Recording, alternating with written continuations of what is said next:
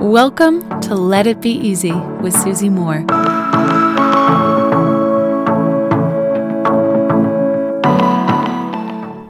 Do you watch Stranger Things? That is a popular show, isn't it? I think it's got quite a cult-like following. And I can't remember what season it was that was recently released. I think it was season 4, but I love the show. I love the characters. I love the fact it's based in the 80s. And today's episode is actually about that, about the timing of the show and the placement of the show and what it means for us now. You may have noticed, I've certainly noticed, that the song by Kate Bush is now everywhere. You know that song, Running Up That Hill?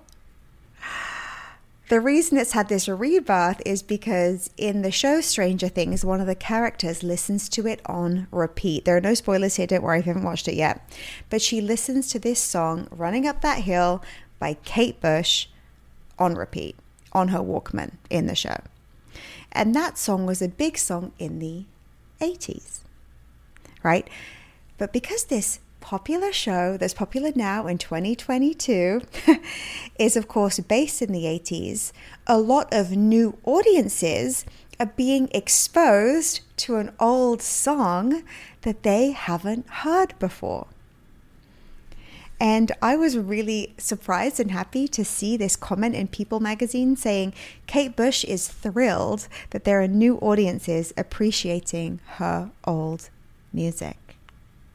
So you'll know the song, I'm pretty sure. Well, I'm 38, so I was born in 84 and I remember the song. I enjoyed hearing it in Stranger Things, and now I hear remixes everywhere. When we were just in Paris, they were playing it at a restaurant. When I was just at my Pilates class, they were playing it there. Like, it's having this rebirth because of a popular show, but this song is old.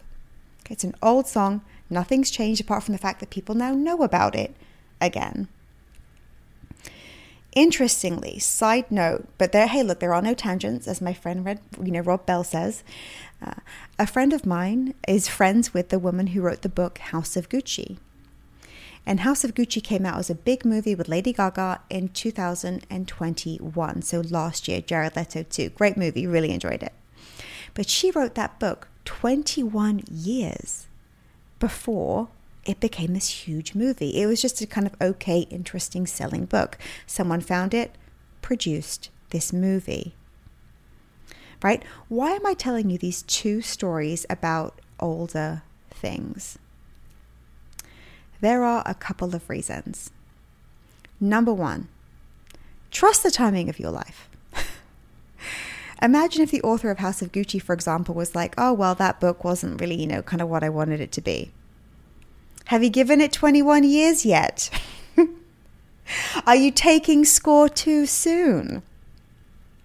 Why do we get to decide the timing of when life transforms for us, or when we get the results that we hope for? If and when it happens, doesn't that make up for anything else?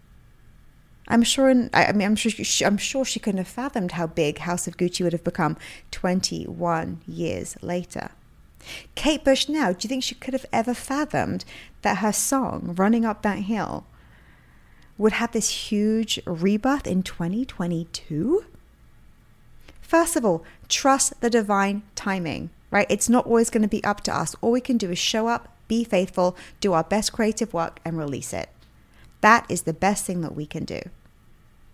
And then secondly, because I was thinking about this too, if House of Gucci, if Kate Bush's music are becoming popular again now, what does that mean about so many other incredible creative things that have already been produced that we don't even know about?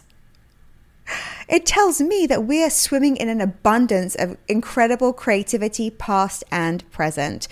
We have no time to be cynical. We have no time to complain. We have no time to say, oh, there's nothing good out. Oh, there's nothing good happening. Wah. Hey, look, I'm guilty of it myself, okay? If these just two seemingly random, two old pieces of art came to light in the last 12 months, say both of them in the last 12 months, how much else is already out there that we're just not tuned into right now? No one's brought it to our attention. There is so much beauty in this world, my friends, so much that's already been created, so much that already exists. There is no time to be cynical in a world full of beautiful things. Until next time, my friends. Love and ease. If you like this episode, you'll love my free workshop called Become Your Own Life Coach. Head on over to becomeyourownlifecoach.com now, and I'll teach you how to coach yourself through any of life's problems. I'll see you there.